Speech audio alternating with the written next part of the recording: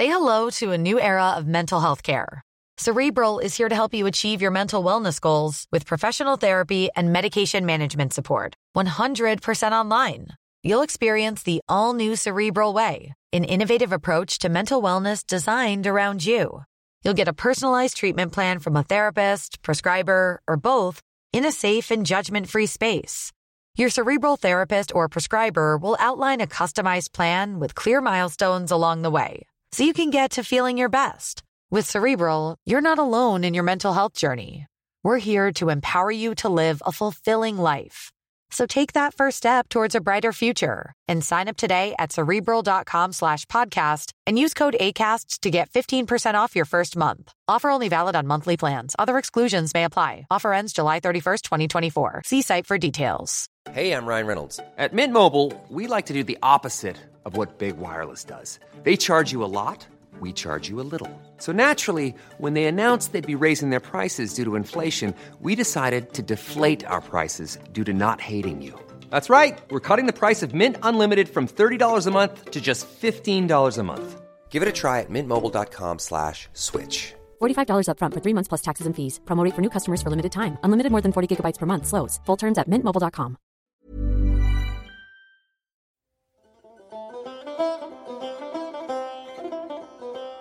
As a professional historian, my work shows me that the contemporary world has a huge effect on how we study the past.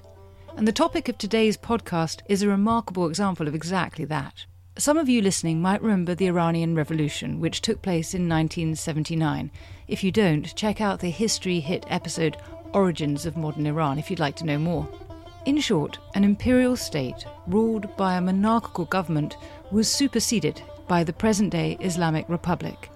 As you can imagine, this monumental political shift affected every aspect of life, including the way Iran's history is explored. In fact, following the Iranian Revolution, the number of scholars interested in studying the history of Iran exploded. In particular, the Safawid dynasty, the monarchical family which ruled from 1501 to 1736, became an entire field in its own right, spawning subfields examining the economy, the military, diplomacy, society and culture. And my goodness, what a rich and dizzying array of sources there are to feast upon. There are court chronicles, diplomatic correspondence, religious documents, the notes of Western travellers and Iran's residents, scholars and literary works, and commercial and political records, which are in Dutch, English, French, German, Portuguese, Spanish, Turkish and Armenian, hinting at Iran's connections. And I haven't mentioned those in Persian and Arabic. We also have non-textual remains, buildings, monuments, coins, pottery, carpets, paintings, metalwork and illustrations. I could go on. With so many aspects of early modern Iran now open to us, I am very excited to start our journey at the beginning, the creation and development of the Safavid dynasty. To introduce us to this fascinating history, I'm delighted to welcome Professor Andrew Newman, Personal Chair of Islamic Studies and Persian at the University of Edinburgh, as well as Outreach Director at the British Institute of Persian Studies. Professor Newman has written and edited tens of books and articles on the Safavid dynasty, covering everything from religious and medical practices to political authority and the lives of ordinary people.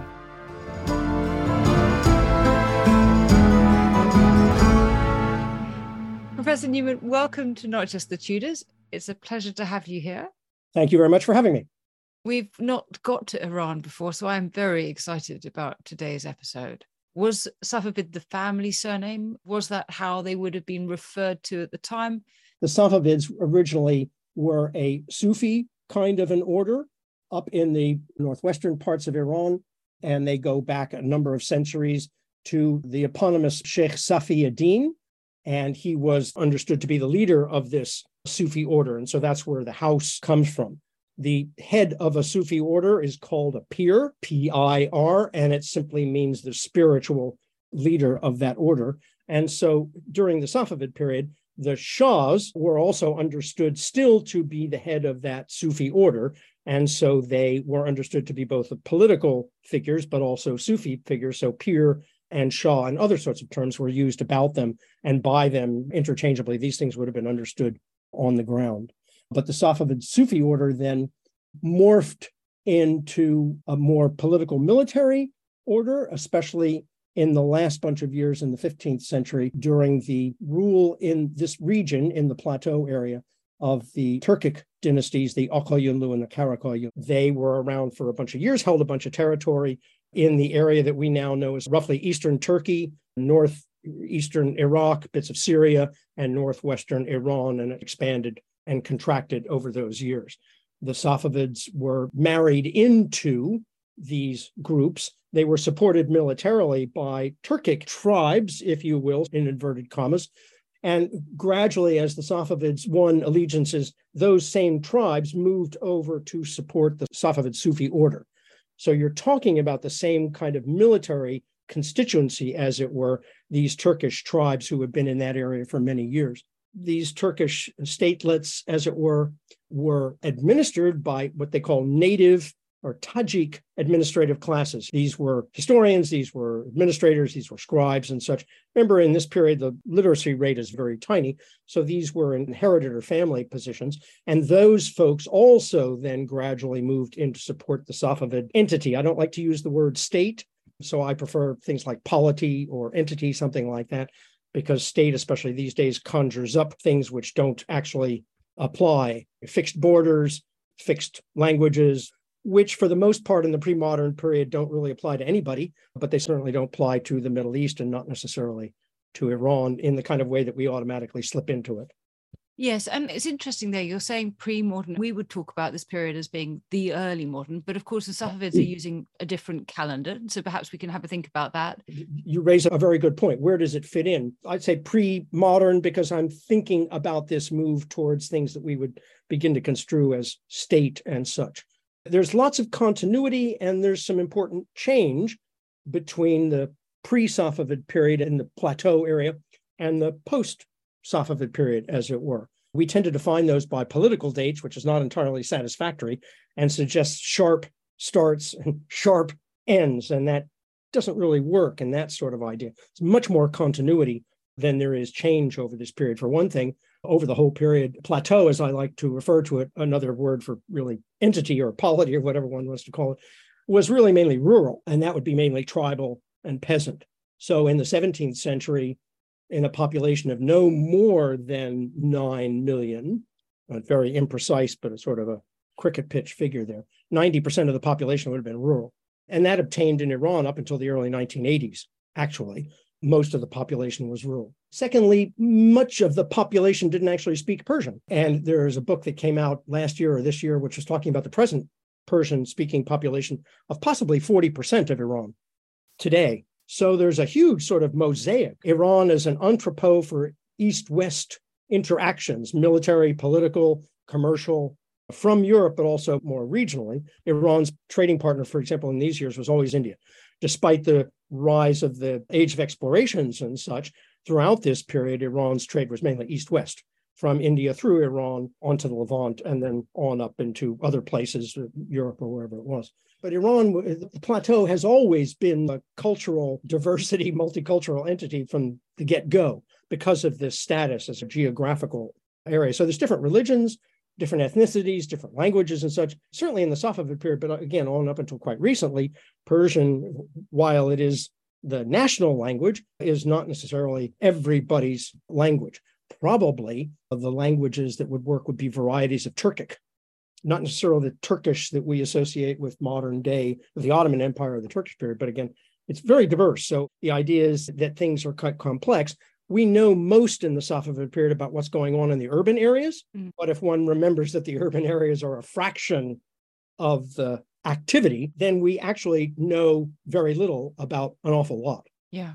And so we think of 1501 as the beginning of the Safavid dynasty, but you're suggesting that actually what we see is more of a process of the family becoming a ruling monarchy. It would be misleading to think about it as conquering Iran as a singular moment. It would be overly political, if you will. Interesting way to do it. And when you write about the period, sadly, you can't write a 500,000 word thing. You have to figure it out somehow. So I tend to do things chronologically, but within that, I tend to do things thematically. So it's a political date, 1501, you're absolutely right. Shah Ismail at the head of this tribal confederation, many of whose members had been affiliated with other statelets in the region, went into Tabriz, which had political roots, and then gradually moved east and took over about 8 or so little, shall we call them entities, reaching Herat and such, and then moving south.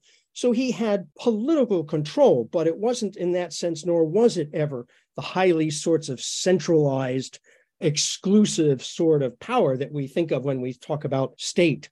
I talk about constituencies. Later scholars who work on, for example, Iran in the 19th and 20th century talked about pacts between different entities. Who was really in power? And the answer is, even up until the very recent period, there were lots of different centers of power. In the Safavid period, again, you had tribes who were militarily organized, but you had the rise of the clergy as well over the course of the period. Twelver Shi'ism, which is the present day faith, became established officially in this period. There are questions about how far it permeated down into the popular level. Certainly on the urban area, it was important. But again, if most people didn't speak Persian and most people are out in the countryside, it's difficult to actually understand the dynamics of this and to what extent there. But that's a big thing now, makes it very important. So it's a much more gradual stuff. And there is as much an argument, going back to your original point, for continuity as there is for change. There's important things that happen, but really, even after the political fall of the Safavids, some 200 and something years later, the Safavids are the longest lasting Islamic period dynasty. So that's quite an accomplishment, really. And my question has always been, in 2 words, how come? Or in 1 word, why? In other words, to me, it represents something of a success, and its legacies, its continuities remain for an awful long time thereafter. Again, predominantly tribal. Later, political rulers were drawn from the same sets of tribes that put the Shah Ismail on the throne in the first place in 1501. This is very much an Islamic power. There is this sense that religion and politics are almost inseparable. Can you explain a little bit more for us about the relationship between the Safavid and Sufism? You touched on this earlier, but just so we really understand it, and Shia Islam. Again, you need to go back slightly before. And on the plateau, in these years of the 1400s and such, there was a great amalgamation or complexity of discourse that was not really orthodox by anybody's standards at any time. Again, mainly a rural population, heavily tribal population. And they looked to their leaders as almost like Sufi orders, like peers. They had that sense of the leaders as semi-divine in some cases. The discourse was very complex. It venerated the various 12 imams of Shi'ism. Just a digression, the 12th imam disappeared in the early 870s, and the 12 are Shia are those who believe in his return. He's still alive, but he's not presently visible because the situation is not safe, and eventually he will come back. So the 12ers, as the other Abrahamic faith traditions, are waiting for someone. But in those days, the 1400s and 1500s even, the orthodoxy was determined mainly in Arabic-speaking intellectual centers in Lebanon, for example, or in Iraq or other places. Most of the populations weren't literate. The clerical scholars who wrote these kinds of texts didn't go out to the middle of nowhere. They mainly were urban-based, but if the populations throughout the region are rural, then the question is to what extent were any of this orthodoxy really understood? And the answer is probably not much. So you had these very diffuse messianic, millenarian, Sufi, Shi'i traditions circulating on the plateau, and lots of different Sufi orders embodied some of these. So when the Safavids came to embody that, and the Safavid Shah or Pir was at the head of it, he was at the apex of that, but didn't speak Arabic, didn't speak Persian, probably some variety of Turkish, possibly Chagatai or something like that. So they affiliated themselves with this very broad, complex heterogeneity discourse, which was not recognized really as being anything like orthodox, certainly throughout most of the 1500s. So that was one sort of thing. But the Shah then portrayed himself really in those years as the Pir, this Safavid order, which embodied all this. Ismail wrote this famous Divan collection of poems, and these have been translated a couple of times into English. And if you look at this poetry, he talks about himself in terms that would relate to all the different constituencies, Christian, Muslim, pre-Islamic, Iranian sorts of literary figures and heroes and such.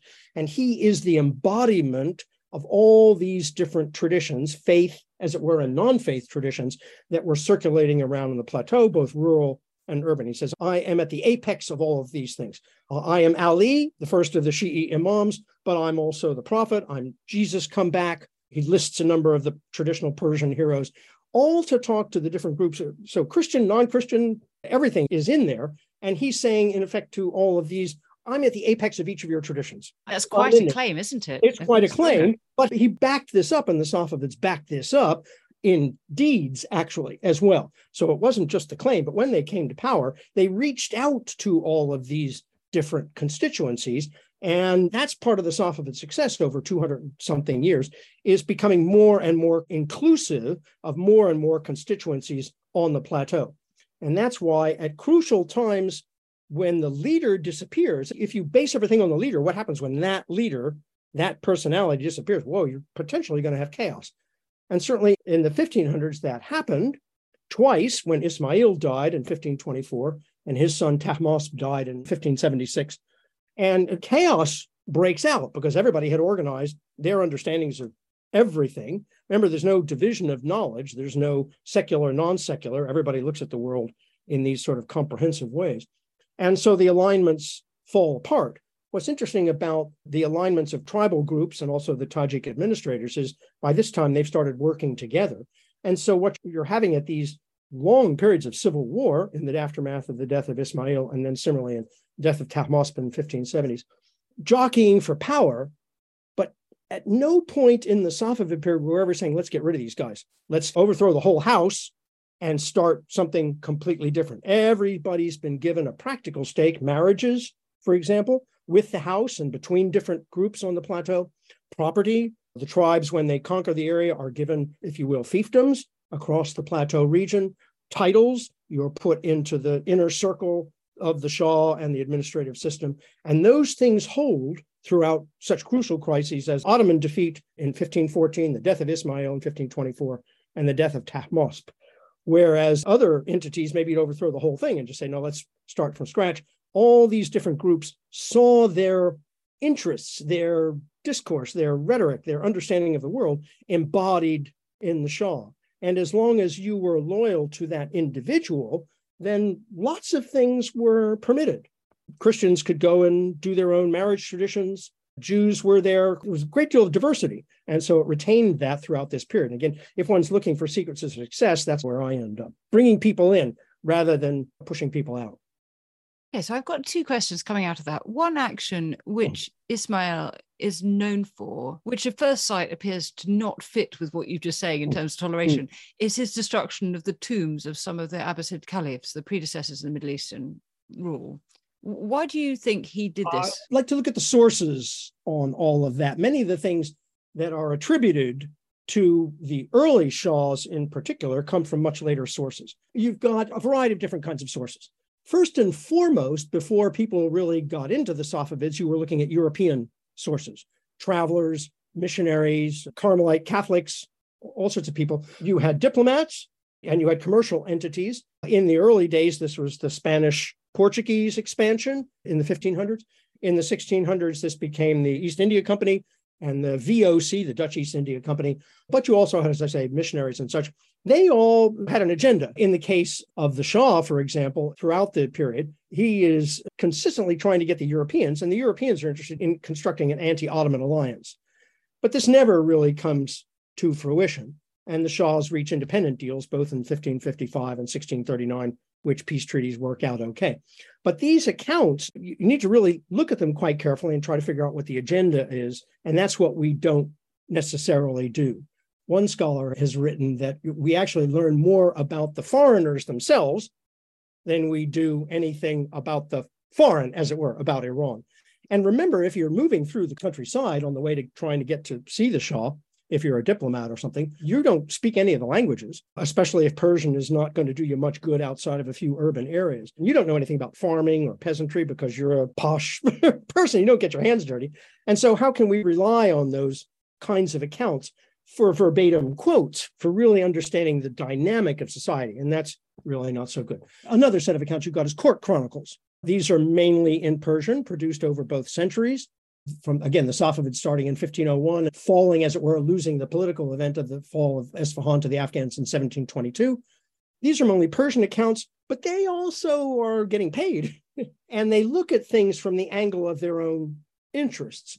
You have to kind of stand way back and sadly ask a different question. It's not always going to be possible that we're going to find out what happened on February 22nd, 1602. It's a great question, but we may never really know. And therefore, you need to know as much about the writer of the chronicle as about the period. You also have religious sources, and that's the thing in which I'm mainly interested. Those are actually mainly written in Arabic still throughout the period, rather like Latin was the language of the Catholic Church. If you're going to write a history of the Catholic Church, you better know some Latin. If you're going to write about certainly Islam generally in this period and Shi'i Islam in the Safawid period, you better know Arabic. You can know Persian. It's useful, but you really need to know both. Okay, you can't do one and not the other. Those are the three major ones. But then also you've got, as it were, material culture. So art, architecture. And oftentimes, one of the problems about writing about the Safavid period is a whole bunch of people who do one, and in which we might include religion. And then there's the people who do the sort of socioeconomic and political. And they don't really talk to each other very much at all, or they only write about their thing, not taking into account the other dynamics in all these other realms of human activity. If you're going to try and understand the Safavids, you really need to do both and try to put the thing together, because that's how life was on the ground. And so for understanding this allegation about his destruction of the tombs, what sources do we have there, and why do you think that they are not to be trusted? I think you need to know about the author, and you need to know about the context and the time period. Okay. Of course. Yeah. One of the things to talk about, to go back to this point of tolerance, okay, because it comes down to tolerance. The Abbasids started off as sort of Shia, but really were more Sunni than not. When a lot of the administrative class and the history writers and the scribes and such moved over to allegiance to the Safavid period, these folks and their families had no particular Shi'i ties. So if we follow that line of projection, they shouldn't have been given jobs. But if you look at this as saying the idea is to bring people together, you'll find that a nominal conversion to Shi'ism is really all it takes. But there are certain instances in Herat, for example, yes, where this kind of thing is done mostly for a local audience. So this particular one, I'd have to go take a look at it. But there are other allegations, and you see this a lot in the secondary sources, and you go down to the footnote, and usually they're citing another secondary source, which of course you don't want. You want to go back, let's find the primary source and try and trace this back.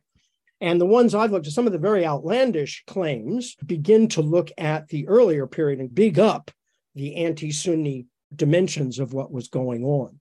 One notices over the period in terms of history writing, for example, the 1500s history writing tends to want to go back and legitimize the Safavids in terms of allegiances to, for example, Timur-Lenk, another wave of these conquerors who's coming in from the east. But when you get to the 16th century, the dynamic changes, and you don't talk about that kind of legacy. It's a legitimization thing. I'm a last and a descendant here. By this time, it's well accepted that the Safavids themselves, the house, was descended from the Imams, in particular Imam Musa, and then all the way back through the Prophet. A lot of that is understood because a lot of the other little entities, Sufi millenarian movements that were going on at the time, also had a descendant of the Prophet, were understood to be a descendant of the Prophet. They projected themselves as such, as being in charge. So it's important for the Safavids to be of that entity, and they put themselves back to the seventh Imam and then all the way back to Imam Ali, the Prophet's cousin and son-in-law, and thence to the Prophet himself. So you had this kind of legitimacy. And in the 17th century, the 1600s, you get more of that. You get more of, we're part of this Safavid line, and less reference to that. So the discourse has moved rather subtly. You're no longer trying to legitimize yourself. You're saying, okay, we're established and this is how we are carrying on. But at certain times, it suits the audience to big up these kinds of things because it's a particular dynamic. A lot of accounts that we also look at, as I was saying, some of these court accounts, a number of accounts on which scholars have relied to date are post-Safavid, written after the period. And of course, what those writers are by and large trying to do is say, oh, it was a good experiment, but gosh, they really messed up. But we're the show now. And so our people, our understanding of this is the way, because after all, they're no longer around. So you can't really rely on them either for a factual understanding of what happened on, what did I say, February 12th, 1601. You're just not going to get that. You have to step back and ask a different kind of a question. And so my question has always been, how come they did so well? And it's this notion of, again, inclusivity, bringing different groups. So in the 16th century, you start out with the Turkic military elements and the Tajik administrative class. In the 17th century, you've got new constituencies who've moved in as well. The Armenians had been forcibly extracted from Eastern Ottoman Empire, put down in Isfahan, the then capital. But then, again, as an example of sort of tolerance and such, allowed to build churches, conduct their own affairs with complete freedom, marriages and civic rule their own entity there. At a time when, for example, there were no Jews in England, right? Edward I kicked out all the Jews. They weren't invited back until Cromwell.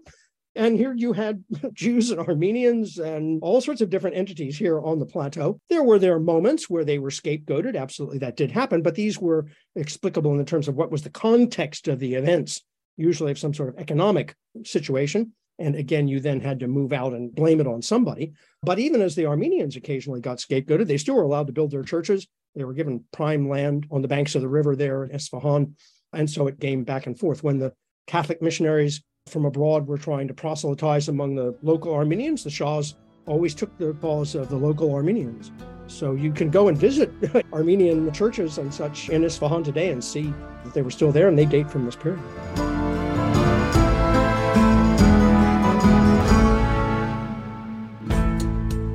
I'm Matt Lewis. And I'm Eleanor Yanaga. And together we bring you Gone Medieval from History Hit twice a week, every week. This month we're telling the stories of 4 phenomenal queens of England, like Athelflaed, who successfully captured Derby, Leicester and York from the Vikings. Or Emma of Normandy, who married 2 kings and was mother to 2 more kings. How about Anne of Bohemia, who advocated for peace during the 100 Years' War? Or Margaret of Anjou, who led Lancastrian forces at the Battle of Tewkesbury. Queens, you gotta love them. And we've picked out 4 crackers to explore for you in September. Join us for Gone Medieval from History Hit. Listen and follow on Apple, Spotify, or wherever you get your podcasts.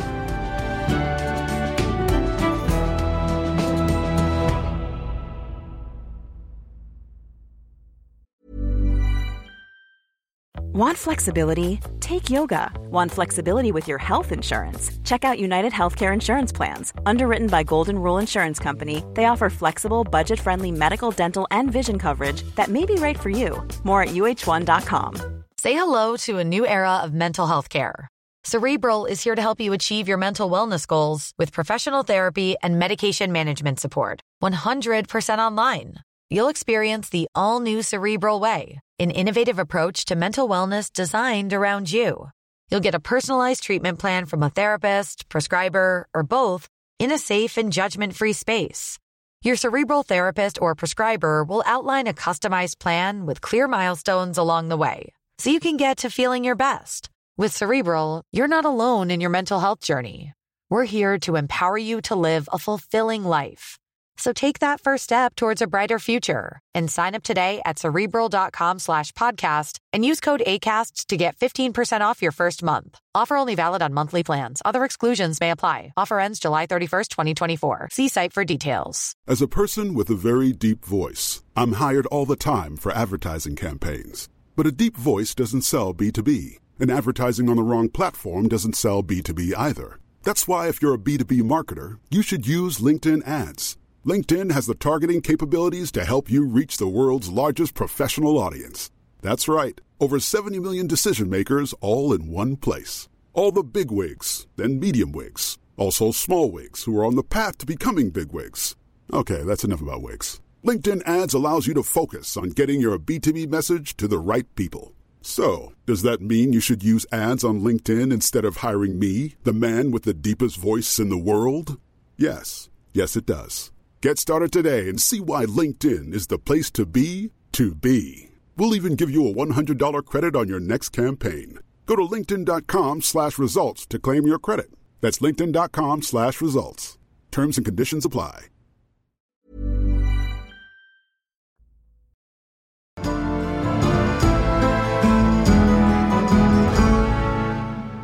You mentioned earlier that the Ottoman Empire is a neighbor, and then war breaks out in 1514.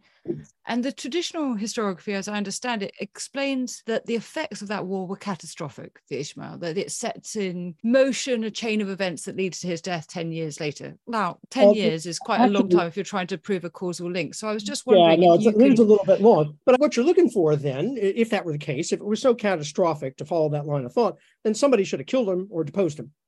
We concentrate on great men. Don't necessarily like to do that. There were a lot of great women, highly educated Safavid princesses and such, both Muslim and non-Muslim in that period. But Ismail nobody made a move to ditch him. Okay, kill him. No sitting Safavid Shah was ever killed. So what happened was that Ismail and later Safavids brought initially these Turkish and Tajik interests into the house. Marriage, property, and titles is the easy way to think about it. And obeisance to the various traditions, Sufi millenarian, and a little bit of Shiism and such as well. So they had the rhetoric, but it also did the practical.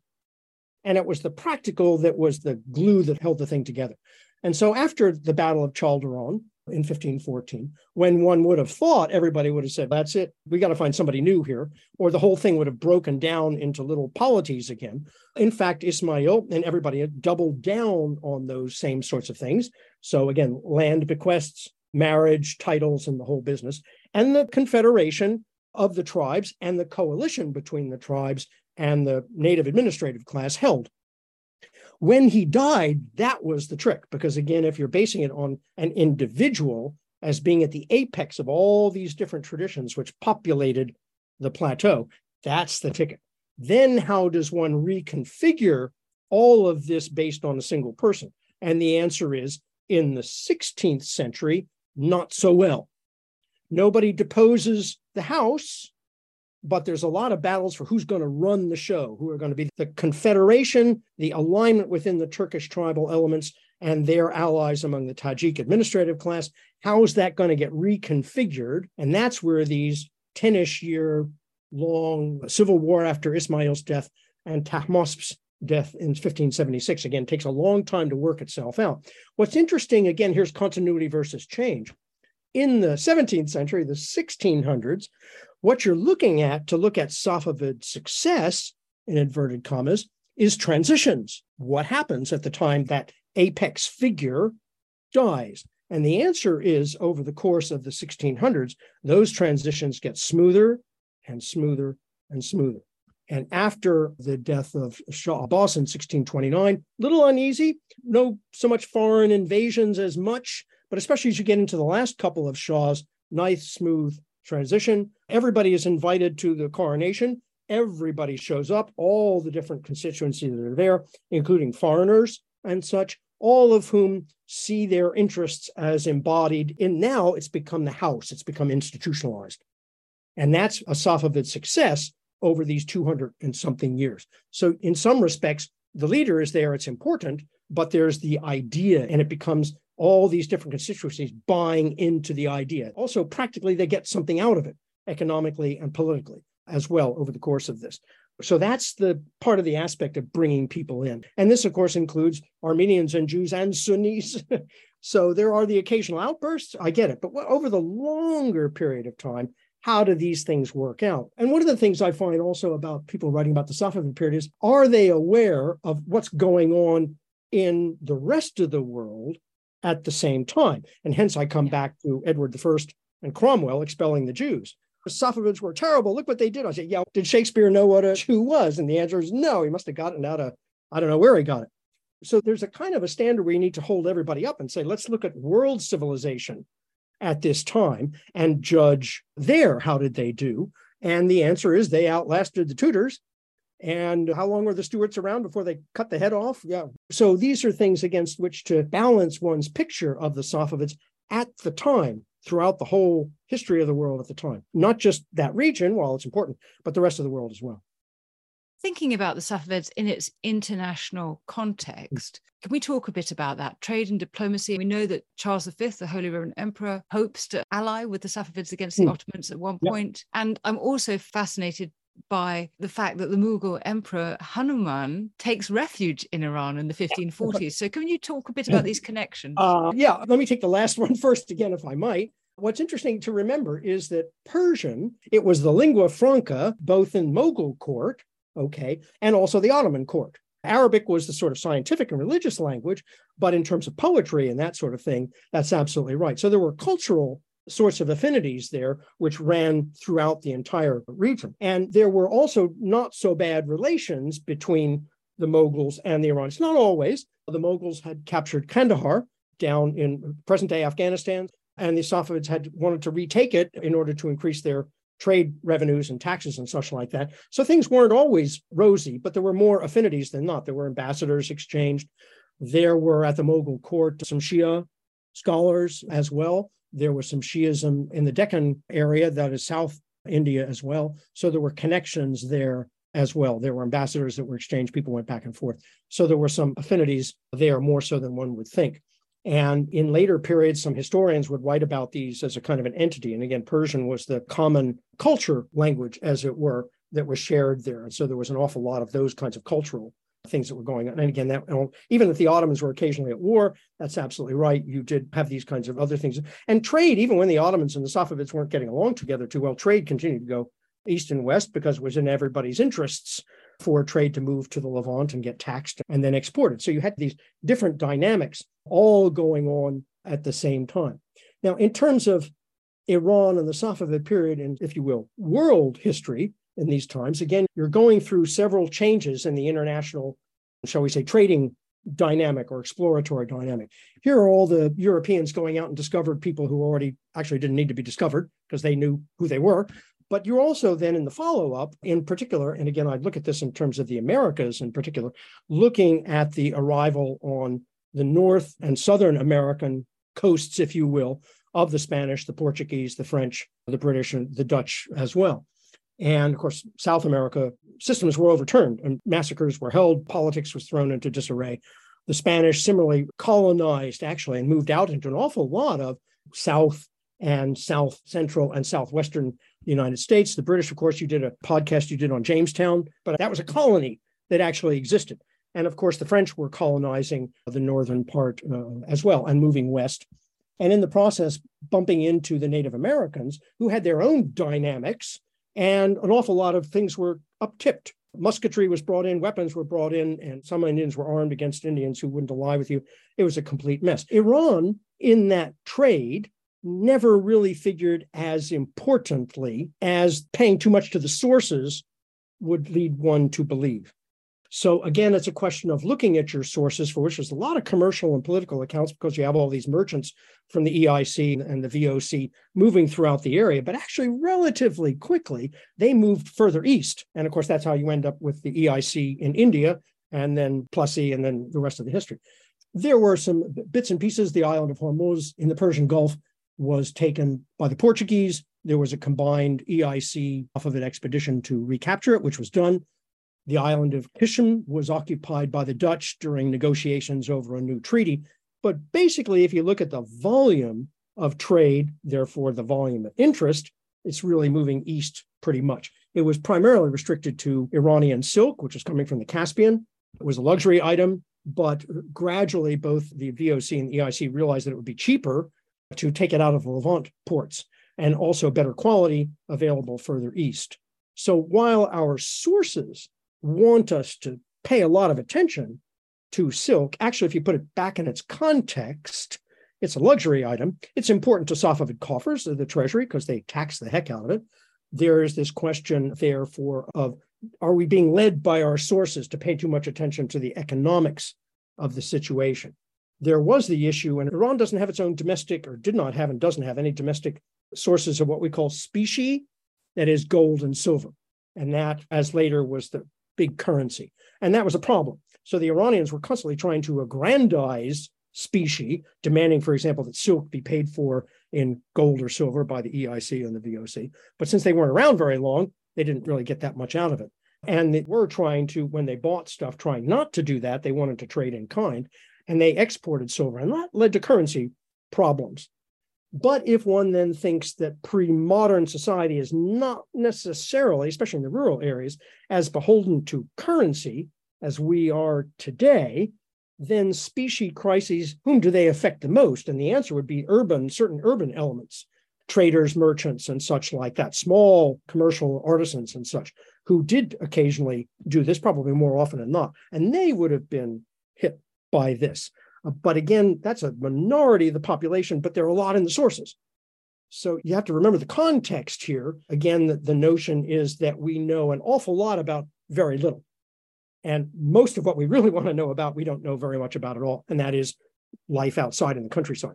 People are getting into urban history more, and that's beginning to uncover more kinds of sources, local kinds of dynamics. And so that we find that things are restricted to one particular area, but not necessarily going on in that area. The same kinds of dynamics are not at work in another part of the realm. So this is quite an interesting change. But again, Iran is not as much on the map, shall we say, as the Americas in this period, or Africa, and certainly then as well as you're beginning to move east. Of course, the Dutch keep on going, and the English end up in India. The Portuguese, of course, are already in Goa, so that's part of the Portuguese dynamic there as well, Catholic and such.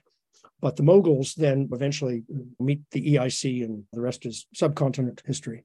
You mentioned earlier that the story that we're telling leads us to think very much about the great men. What can we know about the women of the Safavid dynasty? We do know some things about some of the Safavid princesses, for example.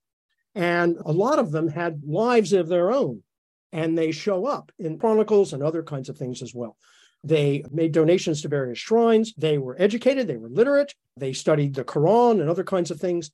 They were power makers in their own sense. They didn't always succeed sometimes, and sometimes were toppled, but they had their own particular interests.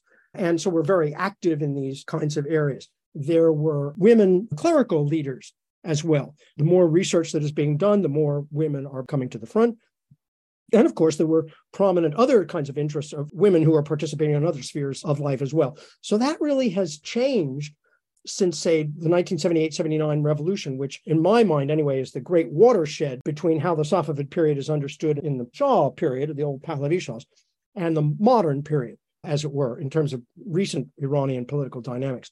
And how one looks at the Safavids had a role in the pre-79 Iranian studies and Safavid studies dynamic. And of course, post-79, post the Islamic Revolution, the Iranian Revolution, rather, which took an Islamic turn very quickly, how one looks at the Safavids and how one looks at these things, it makes a deal. So it's important, for example, implicitly or explicitly, to identify the last Shah with Shah Abbas I, the great modernizer who liked Europeans and was interested in philosophy. And of course, anybody who likes Europeans is, by definition, a good person. And anybody who likes philosophy, by definition, he's a modernizer and this, that, and the other thing. And of course, the last Shah portrayed in those kinds of ways as well. And traditionally, we understand the Safavid period to have been brought down by a bunch of religious intolerance. And hey, presto, you then take the past and you project it onto the present, and the model works. And again, I would say that's an implicit or sometimes explicit references are made sometimes in the field to how the thing works. If you tinker with that, it questions a lot of things. But again, part of that dynamic is the role of the harem and the role of women. And I find this problematic. And the more one does research into these areas and looks these things up independently, the more one can find that these named individuals played their own role, had their own active role, and were part of the court dynamic. But they were also part of that court dynamic in terms of, even though they weren't necessarily Muslims in the first interest and married into the family or to the Shahs, had sons and grandsons for whom, in terms of legitimacy of rule, it was not an issue that they weren't 12 or Shi'i back to the get-go. That wasn't a big issue. Okay, who your mother was interesting, but it wasn't a determinant factor in whether the rest of the coalition, confederation of tribes and Tajik interests and other groups supported you or not. That wasn't really a question, which is, I think, rather interesting.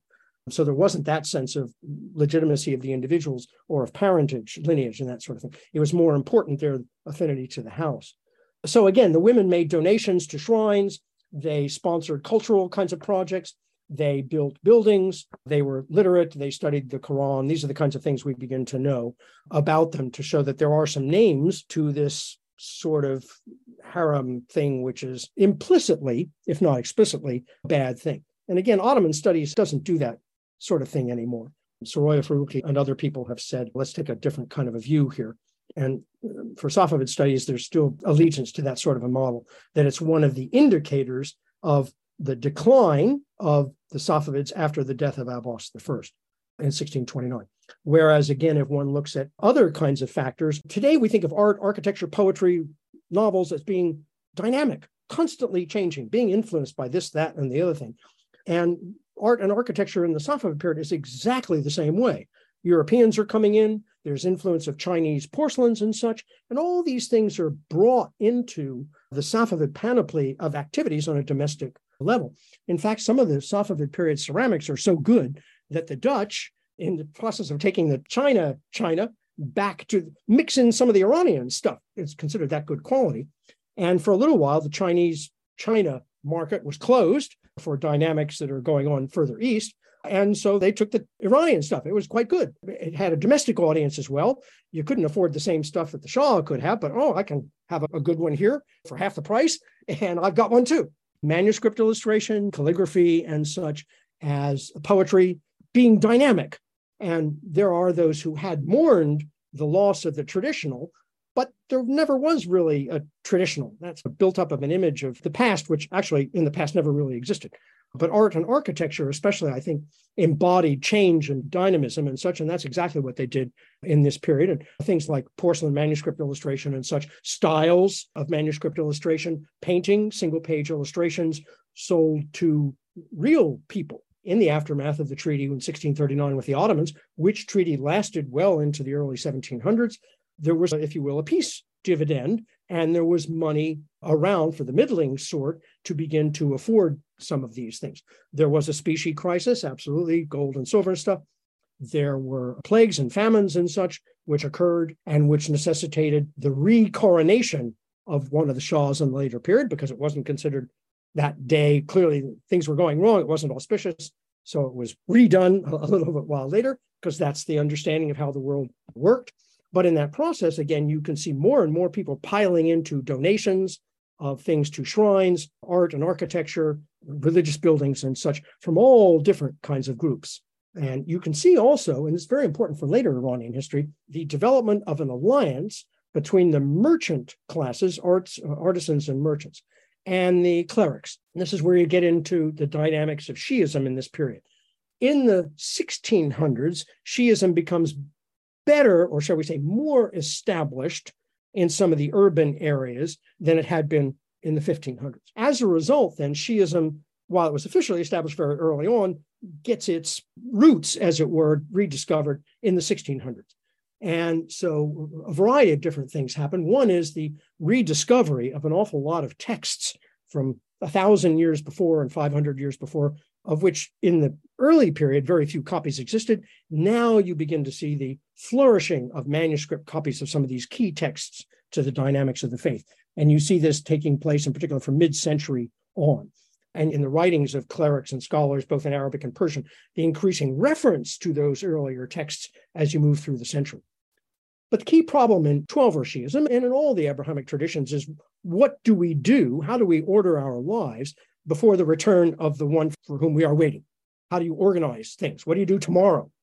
And for the 12er Shia, they evolved this notion of the senior, highly educated cleric as being the person who was delegated various amounts of authority to oversee the community affairs, things that the imam would have done if he was around. He would lead the prayers, he would collect and distribute taxes, religious taxes and such, for example.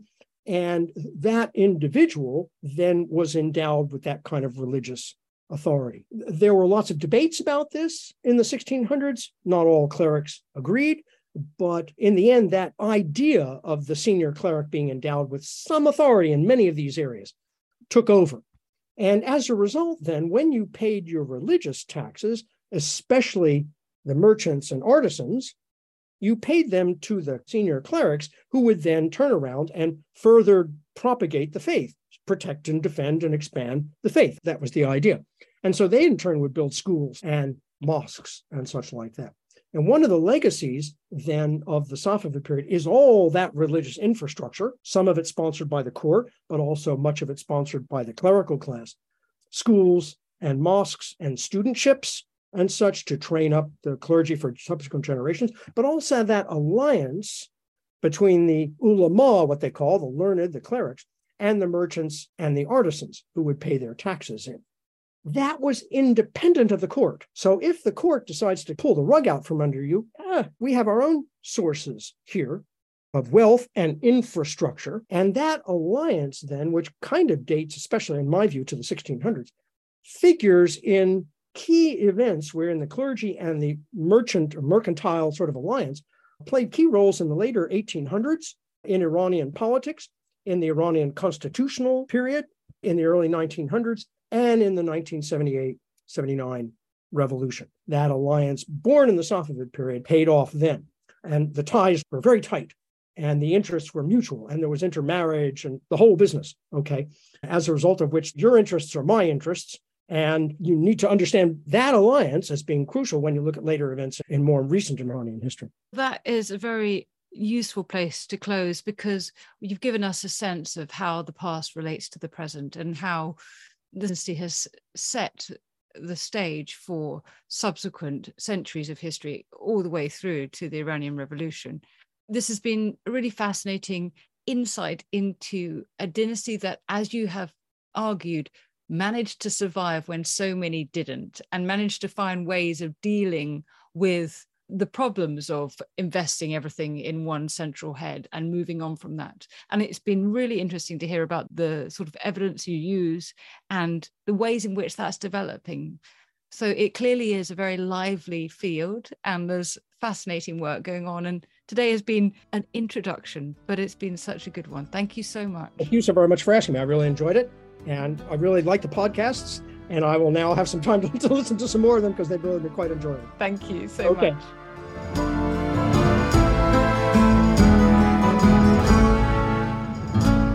And thanks to my producer, Rob Weinberg, and my researcher, Esther Arnott. And thanks to you for listening to Not Just the Tudors from History Hit. We're always eager to hear your suggestions for podcast subjects. So drop me a line at notjustthetudors@historyhit.com or on Twitter at notjusttudors. Also, if you're in need of an extra hit between podcasts, do sign up to our newsletter, Tudor Tuesday. Details of how to do that are in the notes below this podcast. And please rate, rank, bestow multiple stars, and comment on this podcast wherever you listen, including on Spotify. It really helps more people find Not Just the Tudors.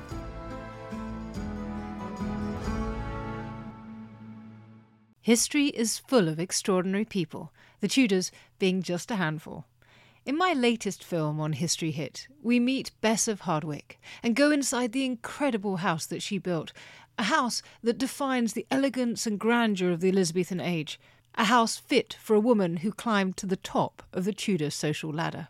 To find out more about the life of Bess and many more fascinating figures from the past, sign up via the link in the description with the code TUDORS for an exclusive discount.